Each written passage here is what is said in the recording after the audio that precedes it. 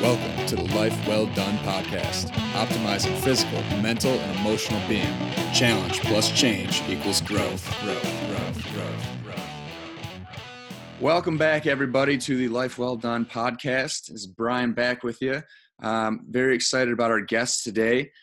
He is based out of New Jersey. But before we get to that, I want to remind everybody you can find us on Instagram at Life Well Done and the same name at Twitter. Search us on YouTube, and definitely be sure to subscribe on iTunes for this podcast. Today's guest is retired from the Army officially in 2012 from an injury. The first couple of years in the military were rocky at best for him, ultimately being forced out due to alcoholism and drug use. He admits that he began drinking at an early age of 12 years old and became a professional drinker. After being forced out of the military and being caught up with the law, stealing $5,000 from a job he was working at a bar, he got clean by going 90 days straight at meetings. It worked for him, and as he hasn't had a drink or illegal drug since. After a couple of years of sobriety, he decided the military was the right fit for him, this time in the National Guard as an infantryman. In a freak accident where a fellow soldier ran over his entire right side of his body, leaving him blind in one eye, he was forced out due to injury, albeit against his will. Today, he manages a GNC in New Jersey and helps veterans who either want to get back into shape or battling those same demons he was able to come to terms with. Through fitness in a Facebook group called Vetrepreneur Tribe, a group for veterans with entrepreneurial goals and 14,000 members, he goes on Facebook Live every Friday for Fitness Fridays, where he talks everything fitness, health, and even mental care. He's found great success in helping veterans get healthy again and finding a way to enjoy their life after their military experience expires. So, without further ado, I would like to welcome my guest, Richard Kaufman. Richard, how are you? I'm doing awesome. Thank you for having me today. I'm truly grateful. I'm blessed to have you on this, and I'm super excited to find out a little bit more about you and what you're doing. Okay. I'm excited to share this with my audience to see if anybody can help you out that way too. Well, that's all. It's all fun, you know. It's all. Everybody's in here to help each other out. I love it. So, just kind of, I tried to give you a decent bio there. Hopefully I summed up pretty well, but give me kind of your perspective on things. I have a few questions for you, but kind of take me through that history. I know it's 30 some years there between going in and then twice into the military, and what made you go back even with the obvious struggles that you faced early on? I guess if you want to start with the military part, I got thrown out the first time. And the reason I joined the first time is because I was a bum and I didn't have anything else to do. So that's why I joined the military. And I figured, I get to travel the world, get paid to drink. So that's what I did. And I stayed in for 2 years, and I liked the military. They didn't like me, and they decided to put me out because of non-conformity. I couldn't conform to the standards. Interesting. Nate, who's the co-host with me on this podcast, he's a former military. He was an Army medic, and he's explained his struggles on the podcast as I have. But he struggled with some substance abuse essentially, and fortunately was not the smoothest of exits from the military. But I guess in a way it shapes everything we do today. All struggles. I always say struggle gives us progress, right? So yeah, it's interesting. So you go out, you leave 2 years into it, and this is the Army branch, correct? Yes. Okay. So you're asked to leave after that, and what happens in between that time that you leave, because obviously you're struggling with some stuff there, and then checking back in? Okay. Well, here's what happened. I got thrown out in I think 88, 89, something like that. I don't even remember, it's so long ago. And then you went through the whole thing where I got arrested and all, and I got clean. But what happened was, I moved to South Carolina at this time, and I moved to Pennsylvania, and I decided, I want to get back in. I started feeling the itch again. I went in and I started out good, but then I was about to get thrown out a second time. But it wasn't for the drugs and the alcohol. It was just because I was an asshole. And they were about to throw me out for the second time. So I moved to South Carolina, joined the South Carolina National Guard.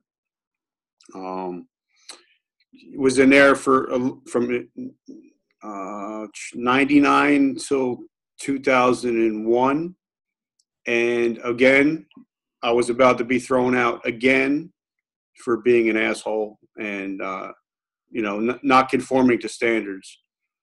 And then 9/11 happened, and me growing up in New Jersey, 15 minutes from the towers, something broke in me that day.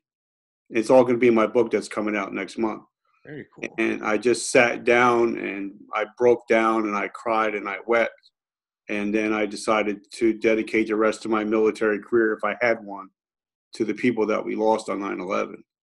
So I went back the next day and talked to my company commander and begged them to keep me.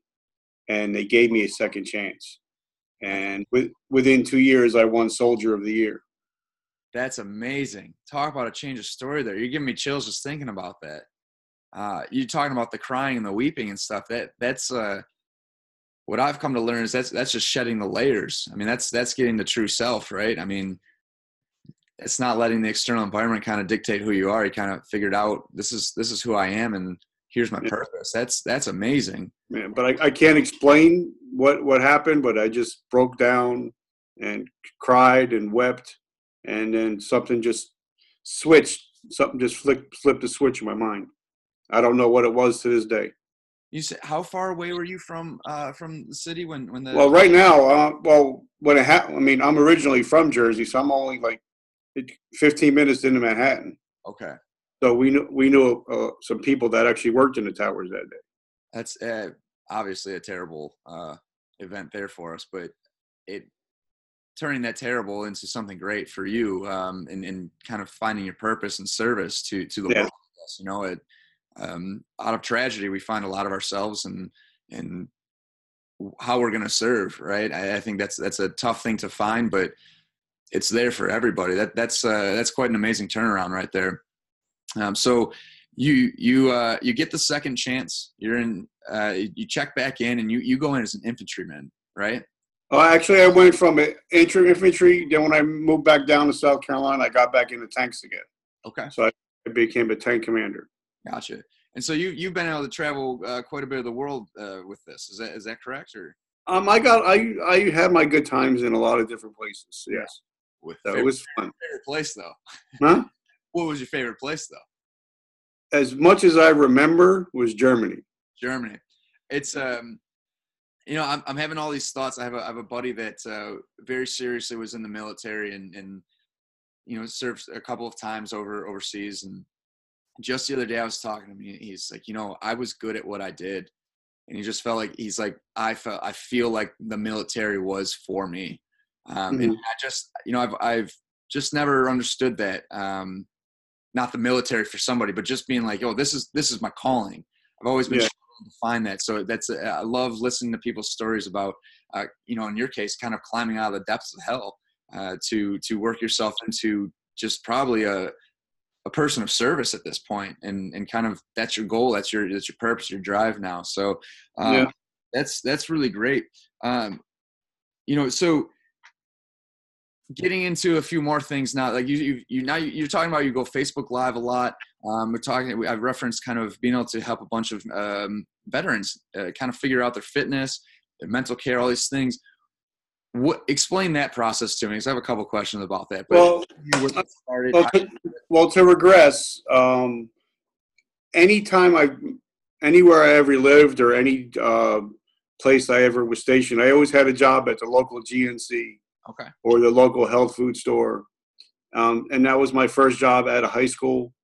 And by the way, I'm a 9th grade dropout. I don't have any education, but I've read over 6,000 books. Wow. Good for you. But like I said, that's the job. Even anytime I was on post, I either worked at, you know, a health club or I worked at the gym. So that's always been another passion of mine. And it's something that I've continued now, going on 32 years now. That's amazing. Good for you. I know I'm a product of school systems, and I still am intrigued by it and want to pursue it and possibly in the future. But it just goes to show you that you make what you want to make out of everything. So that's really great. Obviously it's a passion to be in it for something that long and find still some kind of happiness in it. Cause I know a lot of people after that amount of time, it was like, fuck this. I'm tired. I'm only doing it to retire and all this stuff. But, even talking to you offline, you can tell that there's a real kind of like fire there for you and excitement and changes your energy when you start talking about it. So that's very cool.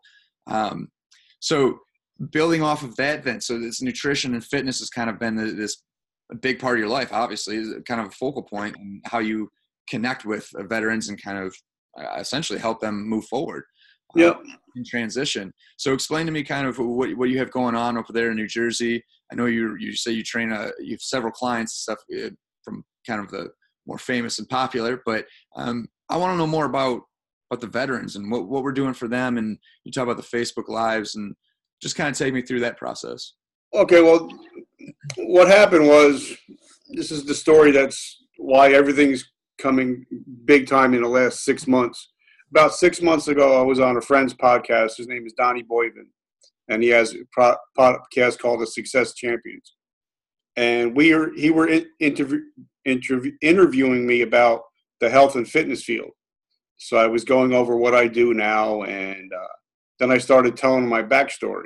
And he's like, wait. I don't want to hear about the health and fitness stuff. Right. The backstory is the most important thing because that's the way you can help out most people. And then I just started thinking about it. I'm like, wow, if I can just incorporate them both, the mental and the physical, because everything is mind, body, and soul. Absolutely. If one thing is off, all three are going to be off. Sure. And then I just started doing, podcasts and Facebook Lives. And what I do is I do a Facebook Live every Monday. It's called the Monday Night Comeback because awesome. they call me the comeback coach because I help people that are coming back from injuries and stuff. So I've been through so much stuff in my life, I come back and I keep coming back hard. That's amazing. So speaking on this, the Facebook Lives, the Vetrepreneur Tribe, that's what it's called, right? The Facebook you're involved in. Obviously all this stuff essentially is helping veterans and others through a training point, right? Mm-hmm. So you have your firsthand experience to it, and your friend is absolutely right. The backstory is what kind of makes this whole. It's the driver, right? Yeah. I don't think you're where you are or enjoying what you do without those struggles and that experience. Yeah. But when you're working with veterans, where do you start first of all, and then I want to know what their biggest complaint is because they've got to have several. They've got to feel like it's them against the world at some point. Well, I think the biggest part with veterans that I see is kind of like when they put me out of the military when they retired me.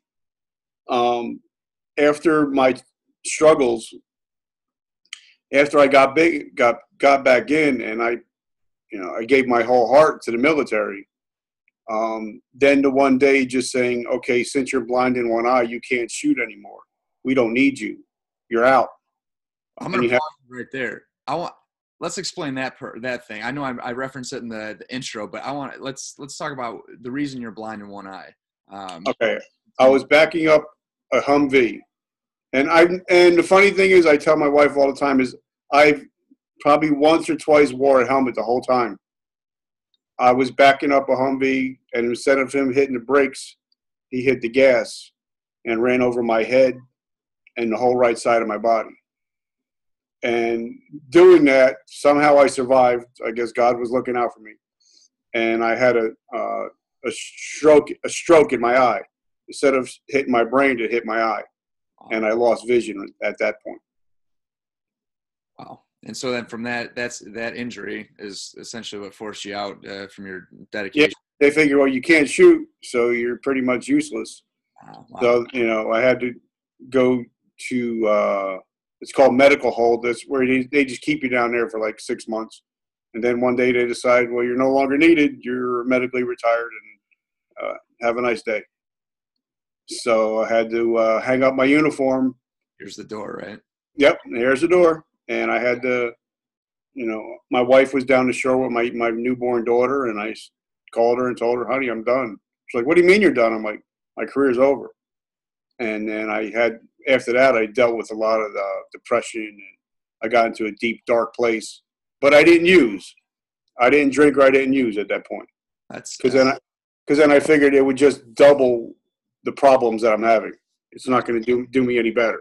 My situation with very, very different in terms of significance. I played college hockey for a little bit, and head injuries just wouldn't allow me to play anymore. And it was kind of the same thing. That talked to the coach and said, and best of luck to you, and move on. And watched my teammates go on to win national title and take runner-up 2 years following. It was something that I struggled with, pills, use of pills.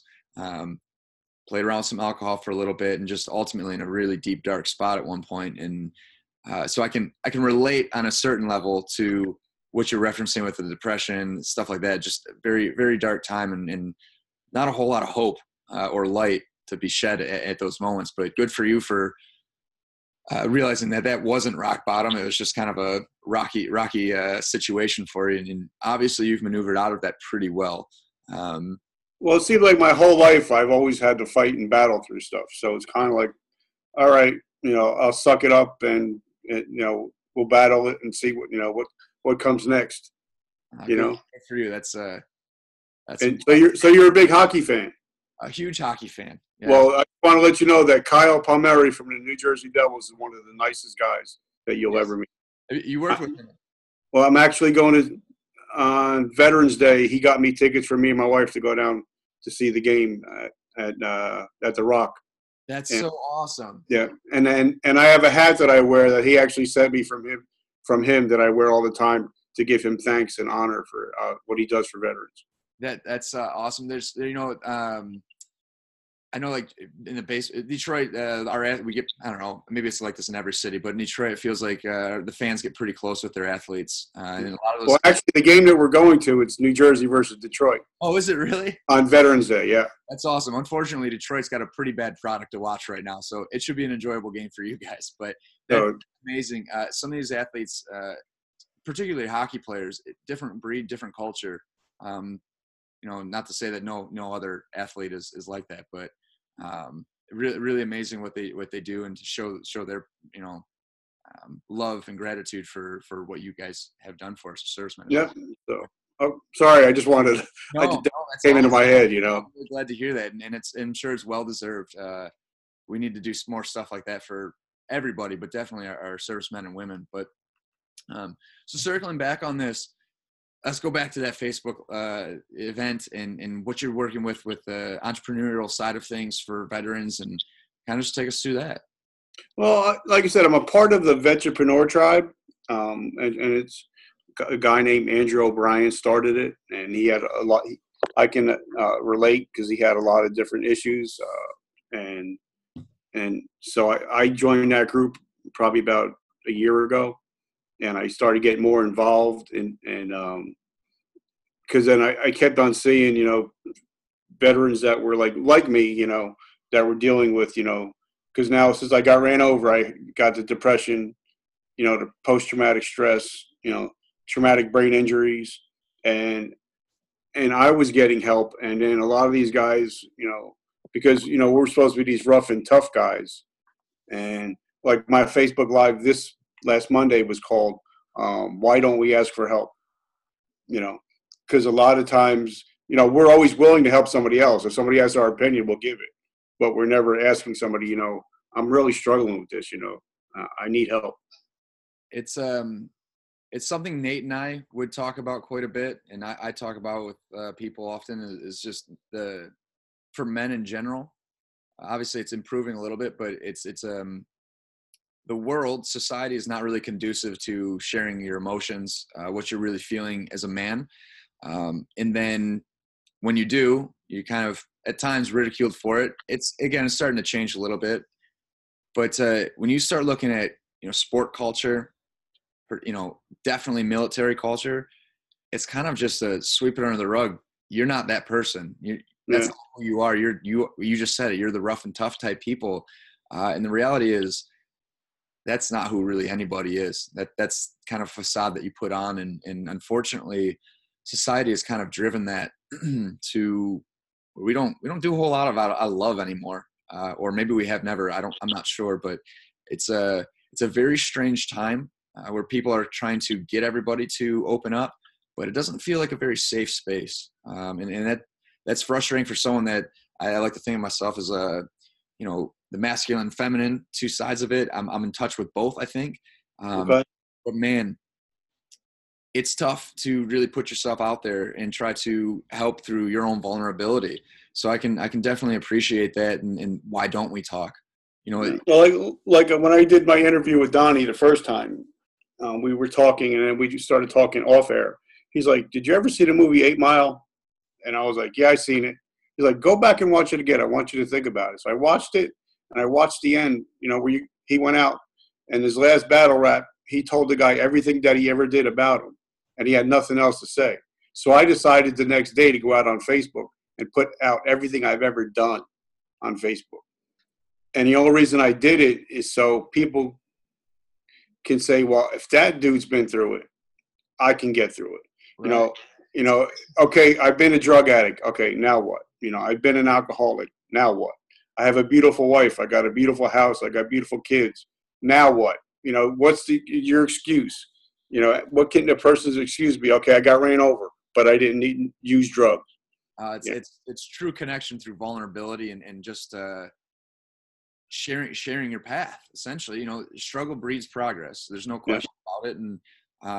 And now you're trying to use your struggles as a way to progress society, and particularly men in this situation, and particularly service men and women, essentially, right? And people can see if you're being real.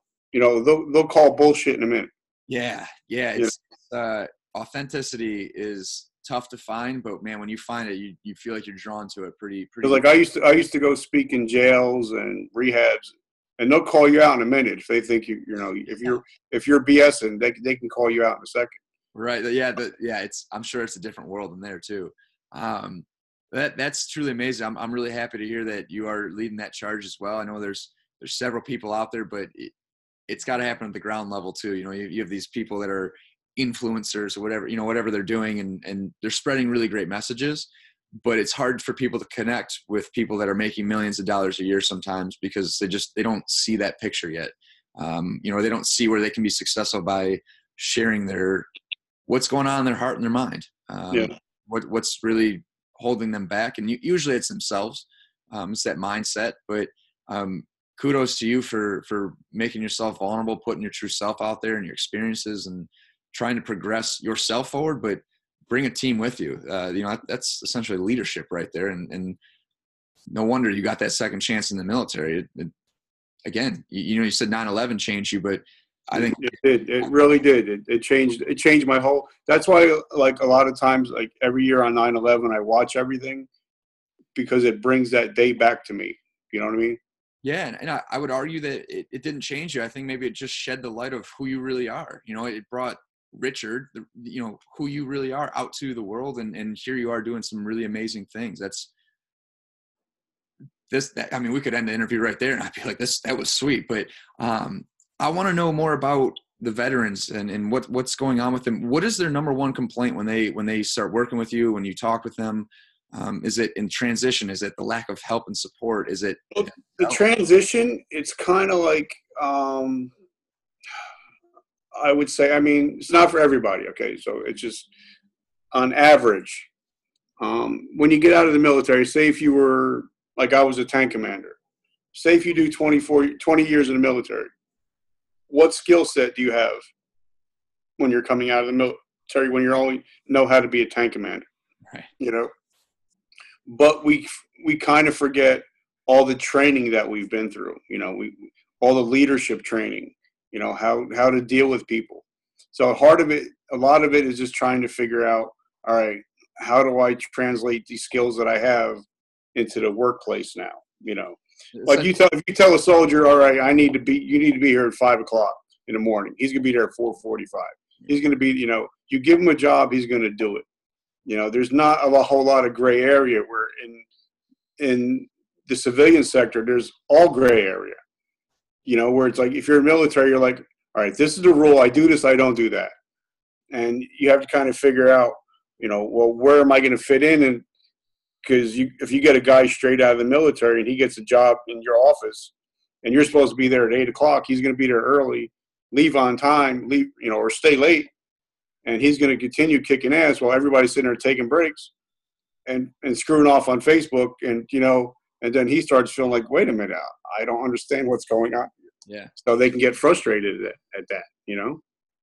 That's yeah. I mean, I always assumed that was partially the structure, but you kind of detailing that like the way you did makes a lot more sense of what makes that transition difficult. But I can understand what it means to have all these skills but not acknowledge them because you've been so direct with that skill set. I referenced my buddy earlier. He's high up at one of the big three, and he's like, it's not because I'm skilled at what I do. He's like, I'm skilled with leadership. He's like, I led teams in the middle of combat and stuff, skill set that when understood how to transfer to other things. Yeah. It's a skill set that serves you for anything. Or even like I hear a lot of it, guys, they get stressed out. Say if I get a job at your firm and we have to get something done, we don't go home until the mission is complete. It's like, wait, what do you mean you're going home? The mission is not complete. And then they feel like, okay, well, why am I the only one pushing so hard if everybody is just there for the paycheck and not worried about the mission? Right. That makes sense. Yeah, I guess I don't understand the struggle, but I can appreciate what that struggle is. The person that does go home and just like, we'll see it tomorrow. But yeah. So that's really interesting. I'm glad that they have an outlet and somebody that's taken that transition and move forward and can show them kind of a pathway to maneuvering and utilizing their skills to do something else that's productive and more civilian-like. Yeah. There's no way to mesh the world of military and civilian life, I'm sure, other than just trying to take skills and apply them in different spots. It's like a lot of guys that get out of the military, they go to be police officers, firefighters, because it's along the same lines as, rank structure and all that. But I think most military people are more likely to be entrepreneurs than they are to work for somebody else.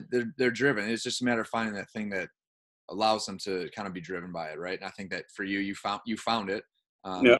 or by choice, whatever words you want to use there. But I think it's really just finding that something that you can latch onto and say, like, here's where I'm going to put my energy. That's I don't know. That whole thing's fascinating to me. I know we were talking offline here about obviously much less significant or different significance, but the exit strategy, it's just not there. I talk about this about pro athletes. How can you take somebody that's literally dedicated their life to one thing and become in, the top 10th% of people doing it? And I don't care if they made $14 billion. They still need a purpose. They still need a drive, or their life is going, of course, depression, anxiety. We see this with some of these athletes, suicide, addiction. We miss as the people, the fanatics, we miss the whole thing of, when you're injured, the pills, the medical training, all these things that kind of breed a petri dish of disease, essentially mental disease, that don't allow this exit. There's no exit strategy. So what do you do when you have somebody that military, professional athlete, whatever it might be, when they have to change? Like I have a lot of guys that are friends that are professional athletes, and the average career of a NFL player is 3.2 years. Right.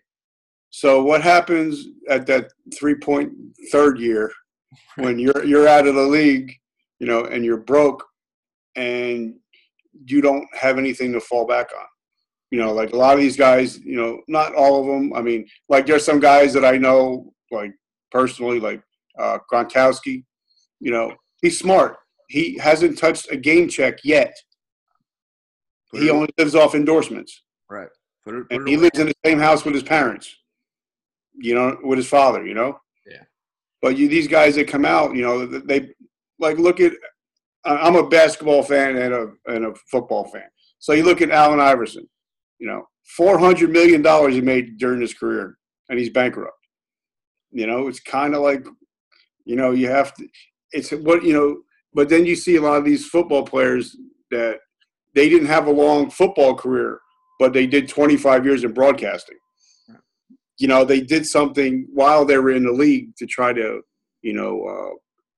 further their career and not just be in and out in 3 years. Sure. And I think it's huge mistake for them. Obviously, an athlete, it's a different story. There's opportunities galore. When you're in the military, it's not the same story, but the exit strategy is to me very similar. Where it's just like, how do you take someone that's dedicated to one thing and they miss it? Obviously, with an athlete, most of them can create a platform where it's like, what is it you want to do? Investing or different opportunities to work and stuff like that. So that's tough. Being visited by Odin here, our house dog. What's up, Odin? It's what's up, Eric? So it's tough to understand that, but with the military, that platform isn't there. It's truly just you're serving the country, and then all of a sudden you're out. Yeah. There's no. Well, that's why I like one thing is after I got my second chance in the military, and I became an NCO. It's called a non-commissioned officer. I took it very seriously, where I wanted to get these kids to have a better life and have something afterwards. So I actually had them start doing correspondence courses and try to get college credits and stuff like that to start preparing them for afterwards.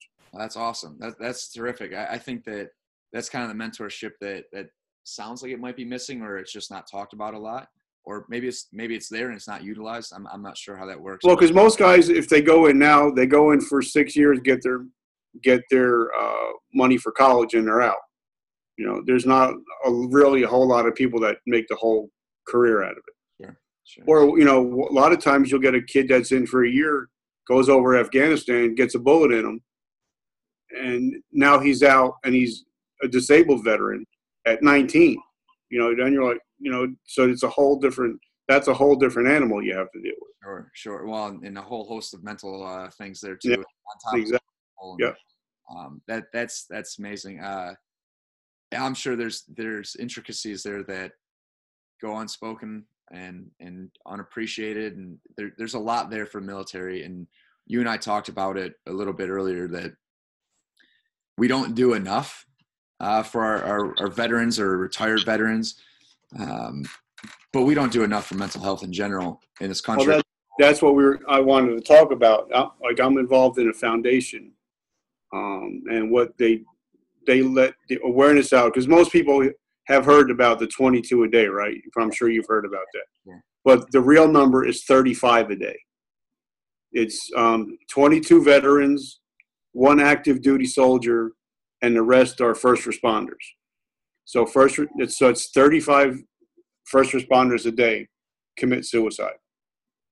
That's my goal, is to get that number down to 0.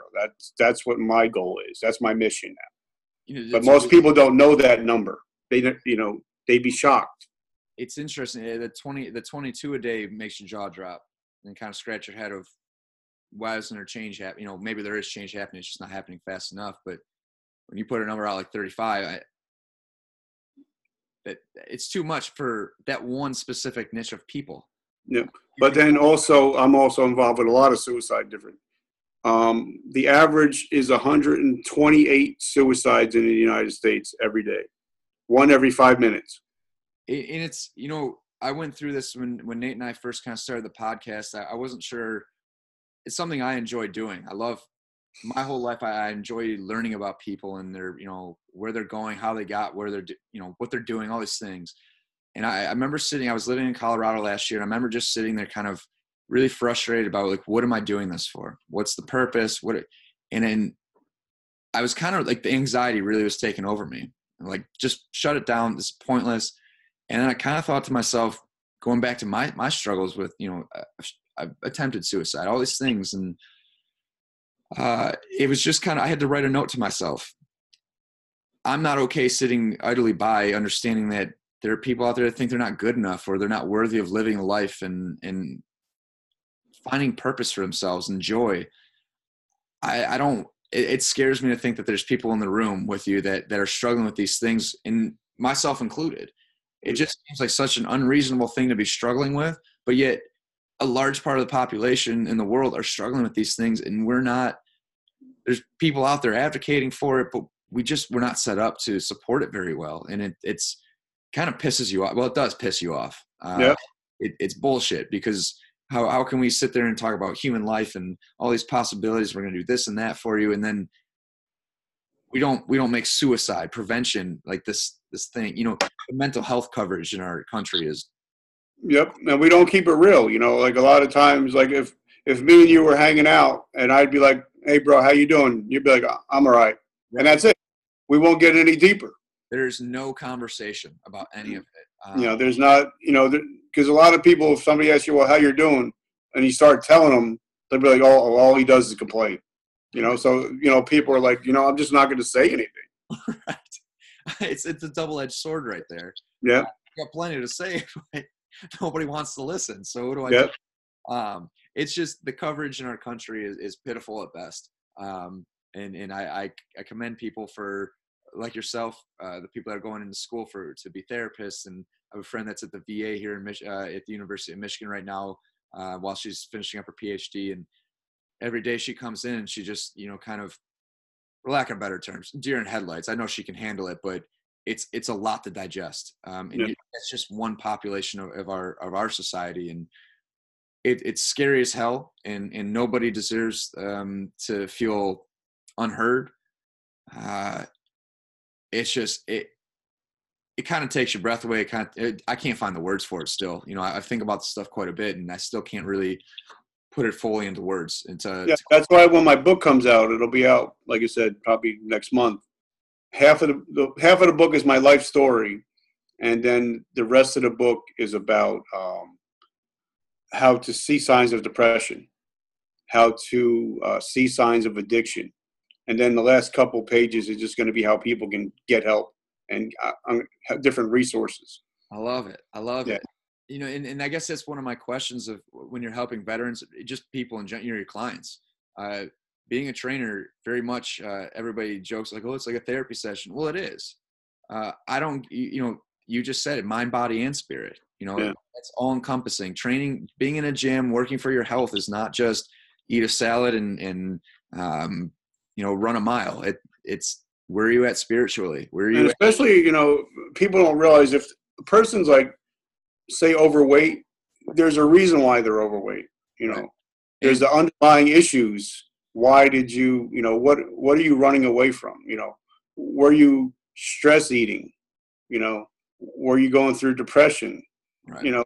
But a lot of trainers, they're just there to count reps and not care about the person, the individual, And now we're talking about root, right? The root of everything is what is that little voice inside your head saying to you that is not allowing. I struggle with it all the time. I made a YouTube video about the little voice in your head and how I try to deal with it. Not always successful, but I'm actually doing one on Monday night. It's called "Don't Let People Live Rent Free in Your Head If They're Not Paying Your Rent." Wow, this is awesome. You're referencing episodes prior to this one that Nate and I have done about renting space, just mental space. Because you let people stay there, and then you just keep on repeating the videos over and over and over again, And the people, they might be dead; they're not even around anymore, and you're still letting them rule your life. Well, and so much of this stuff too is they call it the little child in you, right? I mean, it's the child that had an experience and just put them together and thought, this is who I am. And you're like, that's not who you are. That was one experience out of, millions of them that happened in one day. Yeah. And so we create this story, and right now in my life, that's what I'm working through of what was that story that was told and how do I change the story now? And it's true, because like sometimes it might even just be a little sentence that somebody said to you when you were a kid, and that stuff still sits in your head. At the age of 50, you're still thinking that shit, and you're like, wait a minute, that person's dead and gone, Friend, parent, grandparent, and they were having a bad day, and they just reacted. Yeah, had no intention at all of doing that, but it sticks with you, and you might not even know that that's the event. It could just be, it's just there, and the story started from there. It's crazy to think that so much of it is there, and I guess I think that maybe this is me maybe guessing here, but like with military, the story's been created for them, and whether it's 3 years, 4 years of service, that's all they know for that 3 or 4 years, and there's no other opportunity. So you're kind of alone with those thoughts, and the story kind of circles around, and then you're like, well, this is all I do. Yeah. No, this is not all you do. You have, and you said it, there's so many applicable skills that you develop. We are just applying them here. Yeah. you can apply that anywhere else and become successful and purpose driven and rewarded from what you are doing. And it's scary to think that people don't see it. And I know that a lot of people in my life will look at me and hear that and they'll say, why don't you take your own advice? And I hear myself speak it sometimes. It's just, it is hard in application. It is very difficult to break the habit of that cyclical loop in your head. And it's hard to go off on the other side of it and say, this is what I'm doing. It takes that's like, the funny thing is, like, when I do my lives, I do it to the people on my page, my regular page. So that's 5,000 people that actually know me. Right. So I have to be accountable. You know what I'm saying? I can't just talk about it and then not be about it. And you know what I'm saying? I was just talking to my mom about this yesterday. I was like, man, success kind of is scary. You know, you start tasting a little bit of success, and I can't imagine what it's like being a, famous athlete like that. You make one false, wrong move and everybody's all over you, and you're not allowed to make a mistake. But man, part of being successful is being responsible. And it's not that you have to be famous to be successful or make millions of dollars, but when you're in the spotlight like that, that's hard to manage mistakes and whatever it might be. But as you yourself start kind of becoming more responsible, responsibility is hard. You got to show up every single day to get after it. And a lot of times I think that's hurt is you're not allowed to make a mistake. Yeah. And that becomes a whole nother ball of wax right there. But yeah, that's impressive. So let's lighten it up a little bit for the audience here. I know you said you're working with a ton of athletes. You're out in New Jersey. What's your favorite part about the fitness journey you've experienced, working with clients? What is it that you feel so connected with? I just like seeing people succeed. I like to see people, I've always been that guy that I've always wanted to be the connector. I like people connecting people. I like, people being, like even about a year ago, I met a guy named Gary V. I'm sure you know who that is. Yeah, absolutely. And he said he was going to be down at his father's wine store in New Jersey. So I went down and actually sat and talked to him for a couple of minutes. And he was telling me, I need you to pick up my book. And I don't think he was just trying to sell me a book, but it was called The Thank You Economy. And it's just how you can be successful if you just support other people in life. So what I started doing is, like, now I know it's weird. Some people say, why do you do it? I don't know. But every day I go into my messenger, and the top 10 people that are in my messenger that are active, I send a message to them, just wanted to say thank you. You're loved and appreciated. And like, if I see my friends' businesses, I will promote my friends 10 times more than I'll ever promote myself. So now, like, I did a Facebook Live on Monday. It was shared 47 times and seen over 1,200 times. Wow. Just because, I give. And people are like, all right, he's the real deal. He's just trying to help people. He's not here to make money on any, Right. Like, even the book that I'm going to sell, 35% of the profits are going to a foundation. That's awesome. Because of the 35. I'm selling it for $35.22 just because of 35 and 22.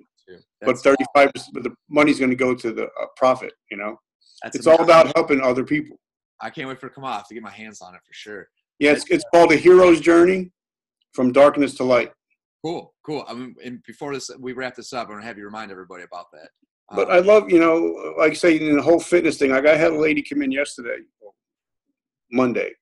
She lost 165 pounds just following and she's off all of her medications. Wow, that's awesome. I just actually published it last night, an episode about consistency versus intensity. All things in life, and I struggle with this mightily, all things in life are just about showing up first and foremost. Like, you can't move forward without showing up. Yeah. Learning and doing all these things. And that's, but you said something earlier that resonated with me. You said something to the effect of, connecting people. That's what like somebody asked me on one of my groups, they're like, what do you want to be known for? I want to be known as the connector. I want to be well, if Frank needs a mechanic and Joe's a mechanic, I want to connect them. And then it seems like if you start connecting all these people they start looking at you, and they're like, wait a minute, he's helping us. Let's help him. So Yeah. it all kind of, it creates a. It's funny you say it like that. I think that the word connect, it can be placed in so many different ways. I love connecting with people. I think that everybody loves talking about themselves, whether they say it or not. And when you get people actually starting to talk about themselves, number one, if it's negative, they start hearing what they're saying. Instead of just saying it, they're like, well, that does not sound really that great. That's not who I am. I'm better than this. And usually they are, or they need a little help getting out of that rut. And that's awesome. It takes time. We've both experienced that and are experiencing every day. But I love just when people start talking about themselves, they kind of start getting this glow, this energy. And you're like, go with that, because that's who you are. And everybody likes telling their story because everybody's got it. Everybody has a story to share, and it's somewhere on this planet, somebody else resonates with it. And so everybody listens to the same radio station. Right. It's WIIFM. What's in it for me? Right. So if you can get, and I was told by some, sales mentors, if you can get a person talking about themselves, they will buy everything you ever want to sell them. Right. Because then, yeah. Right. And it's just, I don't know, to me, I've always been a pretty insecure person struggling with, body image and just confidence. And it's funny because everybody I know, they're like, when they find out, what? You come across such a confident person. I'm like, and that's because I try to make it all about you. I beat the shit out of myself to make a vulnerability connection there. And then when you get talking, I build you up. There's something about the energy you get from seeing other people kind of shed the light, shed the layers, and like just kind of start to blossom and get excited about what they're doing, where they want to go, and all these things. And I think that there's, I don't know, man, people drive the world, and good people can drive the world if we just bring it out of them. So you say you like connecting people to people. I do. Yeah, I love it. And like that's part of the reason I do the podcast. People ask me, what's your dream? I'm like, I would love to make a living out of just talking to people. Yeah.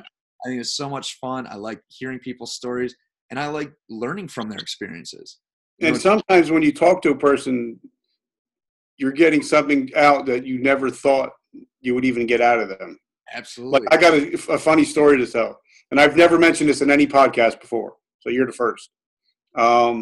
Years ago, when Lennox Lewis was fighting for the heavyweight championship of the world, he was fighting out of Caesars, and I got to run his training camp for a couple fights.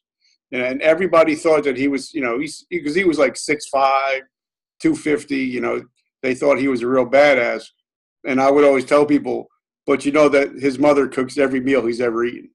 He doesn't eat out of restaurants. And he's such a humble guy that you would never think, you see this big guy, and this English accent comes out. And you're like, wait a minute. He's like, and then you see him eating his lunch that his mom made him. I'm like, that's kind of cool when you can see like the professional athletes that I've worked with, they're really humble people that you would never thought that were, you think they were going to be, idiots, like The Undertaker from the WWE. I really thought he was going to be a badass. And we sat and we had lunch and I started talking to him. He's like, dude, just call me Mark. I'm like, how cool is that? The Undertaker, like, just call me Mark. Oh my God. I love The Undertaker. But I thought he would have been such an arrogant guy. Just like when I got to hang out with Kurt Angle. We talked for like a half hour, and I thought, I'm like, I got to go, because I don't want to take up too much of your time. Right, He's like, no, come on, just stop. We're hanging out. We're talking. Sometimes, you think the people that are going to be the, maybe the worst interview, they come out to be like the best interview you've ever had, And it's so true. You can always assume the worst, and a lot of times the best just ends up happening. I guess sometimes you call it managing expectations, but for whatever reason, just look for the best in everything, and it works out. But that's really awesome. I think we have this kind of view or how these people live their lives, and they got to just be annoyed with common folk, but they probably love just being able to connect and talk and not have to sign autographs all the time. And yeah, like I have guys that come in my store all the time. They play either for the Giants or the Jets, or the wrestlers that come in, and they just come in to hang out and talk, because I know their real name, I know their family, so it's kind of like they could just relax and not have to be on all the time. Right. And, it's funny we talk about that in Detroit.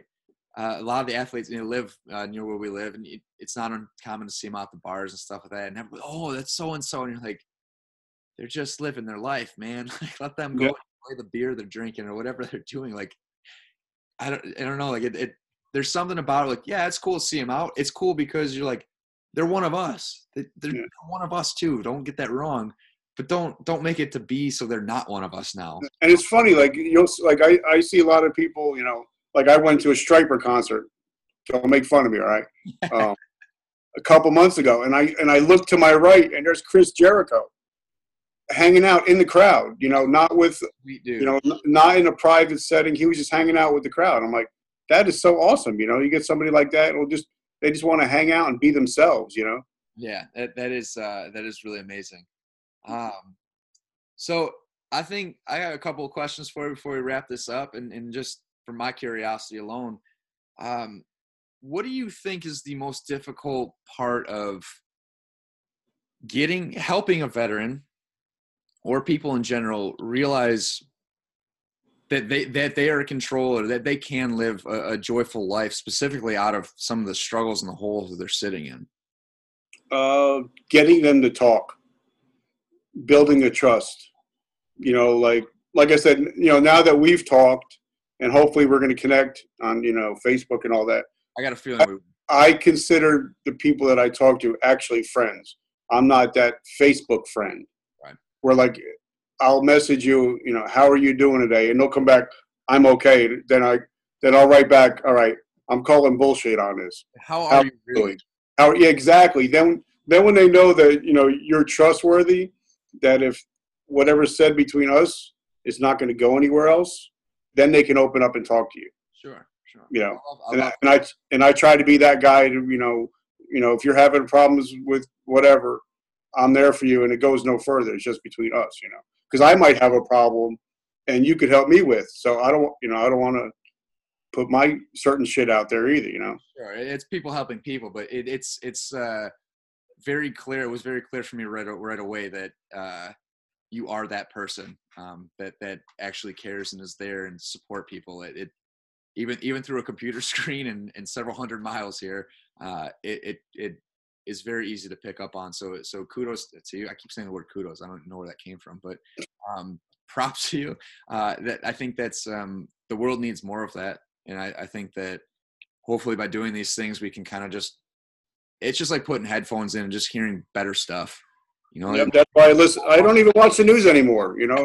I just listen to my podcast. Right. Like I listen to like Ed Milet. I've actually connected with him now. That's so awesome. Hopefully we're going to be doing something in the future. Very very cool. And a lot of times, they say you are the average of the 5 people you hang out with the most. So even if you just listening constantly every day, they're becoming part of your life. And you are actually hanging out with them in your mind. Right. So you actually start, living like that. Sure. And make that positivity the drug, right? Yeah. That's one addiction that I think is okay. Yeah. And then you can't overdose. Right. And I think it's great that you have a platform. You continue to build that platform to allow people to come be vulnerable, to have a voice, to understand that they're not alone. And that's really amazing. Richard, I'm super pumped, and I got some kind of weird energy going on with me right now. I can't like chills and like, I don't know, something about you, man. You kind of inspired me into this whole podcast, this interview. I've been sitting there thinking about what is holding me back. Why am I not taking steps further to just do what essentially makes sense to me and it makes me feel good. And that's it. Just continue to spread the word and help people and be there for people. And however you do that, I'm sure it's always evolving. That I think that is awesome. Keep the good fight going. I think, it's okay with you. Hopefully we'll be able to do this again. I think this will not be the last of us, Richard. This has been really fun. But before I ask this final question, where can people go to find you? What do you suggest them doing? Are you listening to anything like that? They can follow me. I'm playing is just Richard Kaufman, Kaufman, and I'm sure it'll be in the liner notes. I can't accept any more friends because I'm at the limit. For some reason, Facebook limits me. But hit that follow button. Yeah, but you can hit the follow button. or they can actually find me on Twitter and Instagram at the comeback coach. The best way to get in touch with me, honestly, is just message me through Facebook, because I'm always that's the way I'm mostly at all the time. Cool. You know, and I'll make sure all the notes and then tag and everything too. So be sure to share that. And then I also want you to mention the book one more time. It's releasing soon. Oh, yep. Oh, what happened is I actually handwritten the whole thing.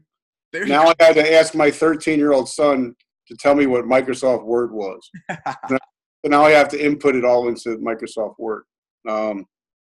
It's called A Hero's Journey, and it's not about me being a hero, and I actually explain that in the book. It's the heroes that ran in on 9/11 when everybody else was running. They ran in, and it's called A Darkness to Light.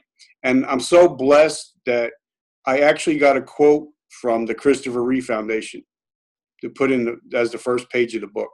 And I'm really blessed. And it's one of his quotes about being a hero under pressure. And it all has to do with the first responders and stuff like that they're the real heroes in life. So that's where the hero's journey comes in. That's awesome. I'm really looking forward to it. I know you explained the 35-22 and the significance of that. And, you know, obviously 9/11 is for the world a tremendous event, super significant, detrimental for the U.S.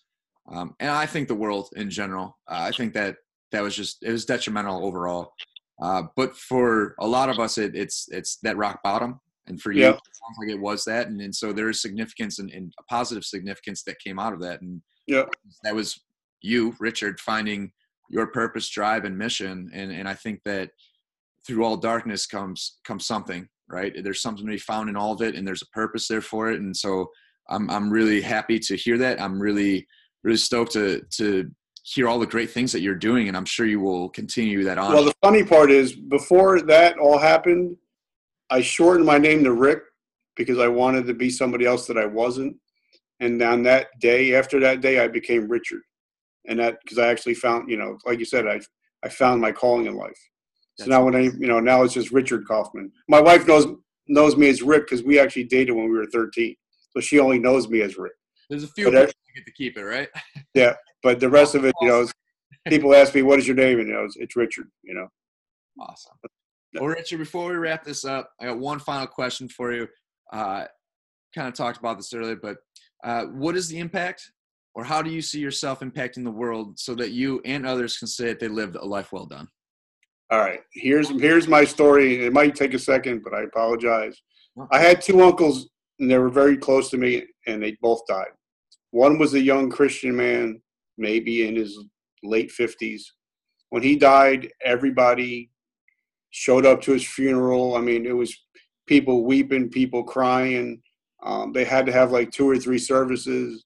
And then my other uncle died as an older gentleman at 75. But he was just a regular Joe, and only the family showed up.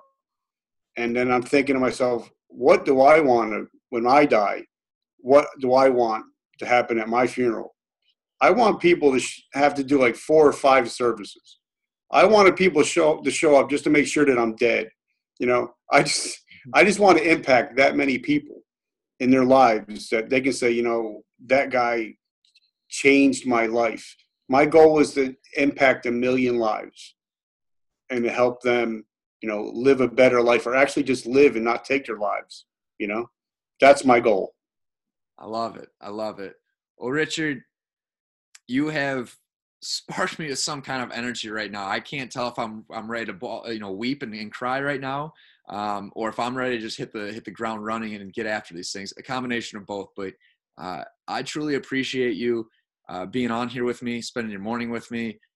It sounds like you're doing some really incredible things, and I hope that this is only the first of many meetings with each other. Always here to connect and help out whatever way I can with you. And obviously the suicide is awareness is very near and dear to my heart.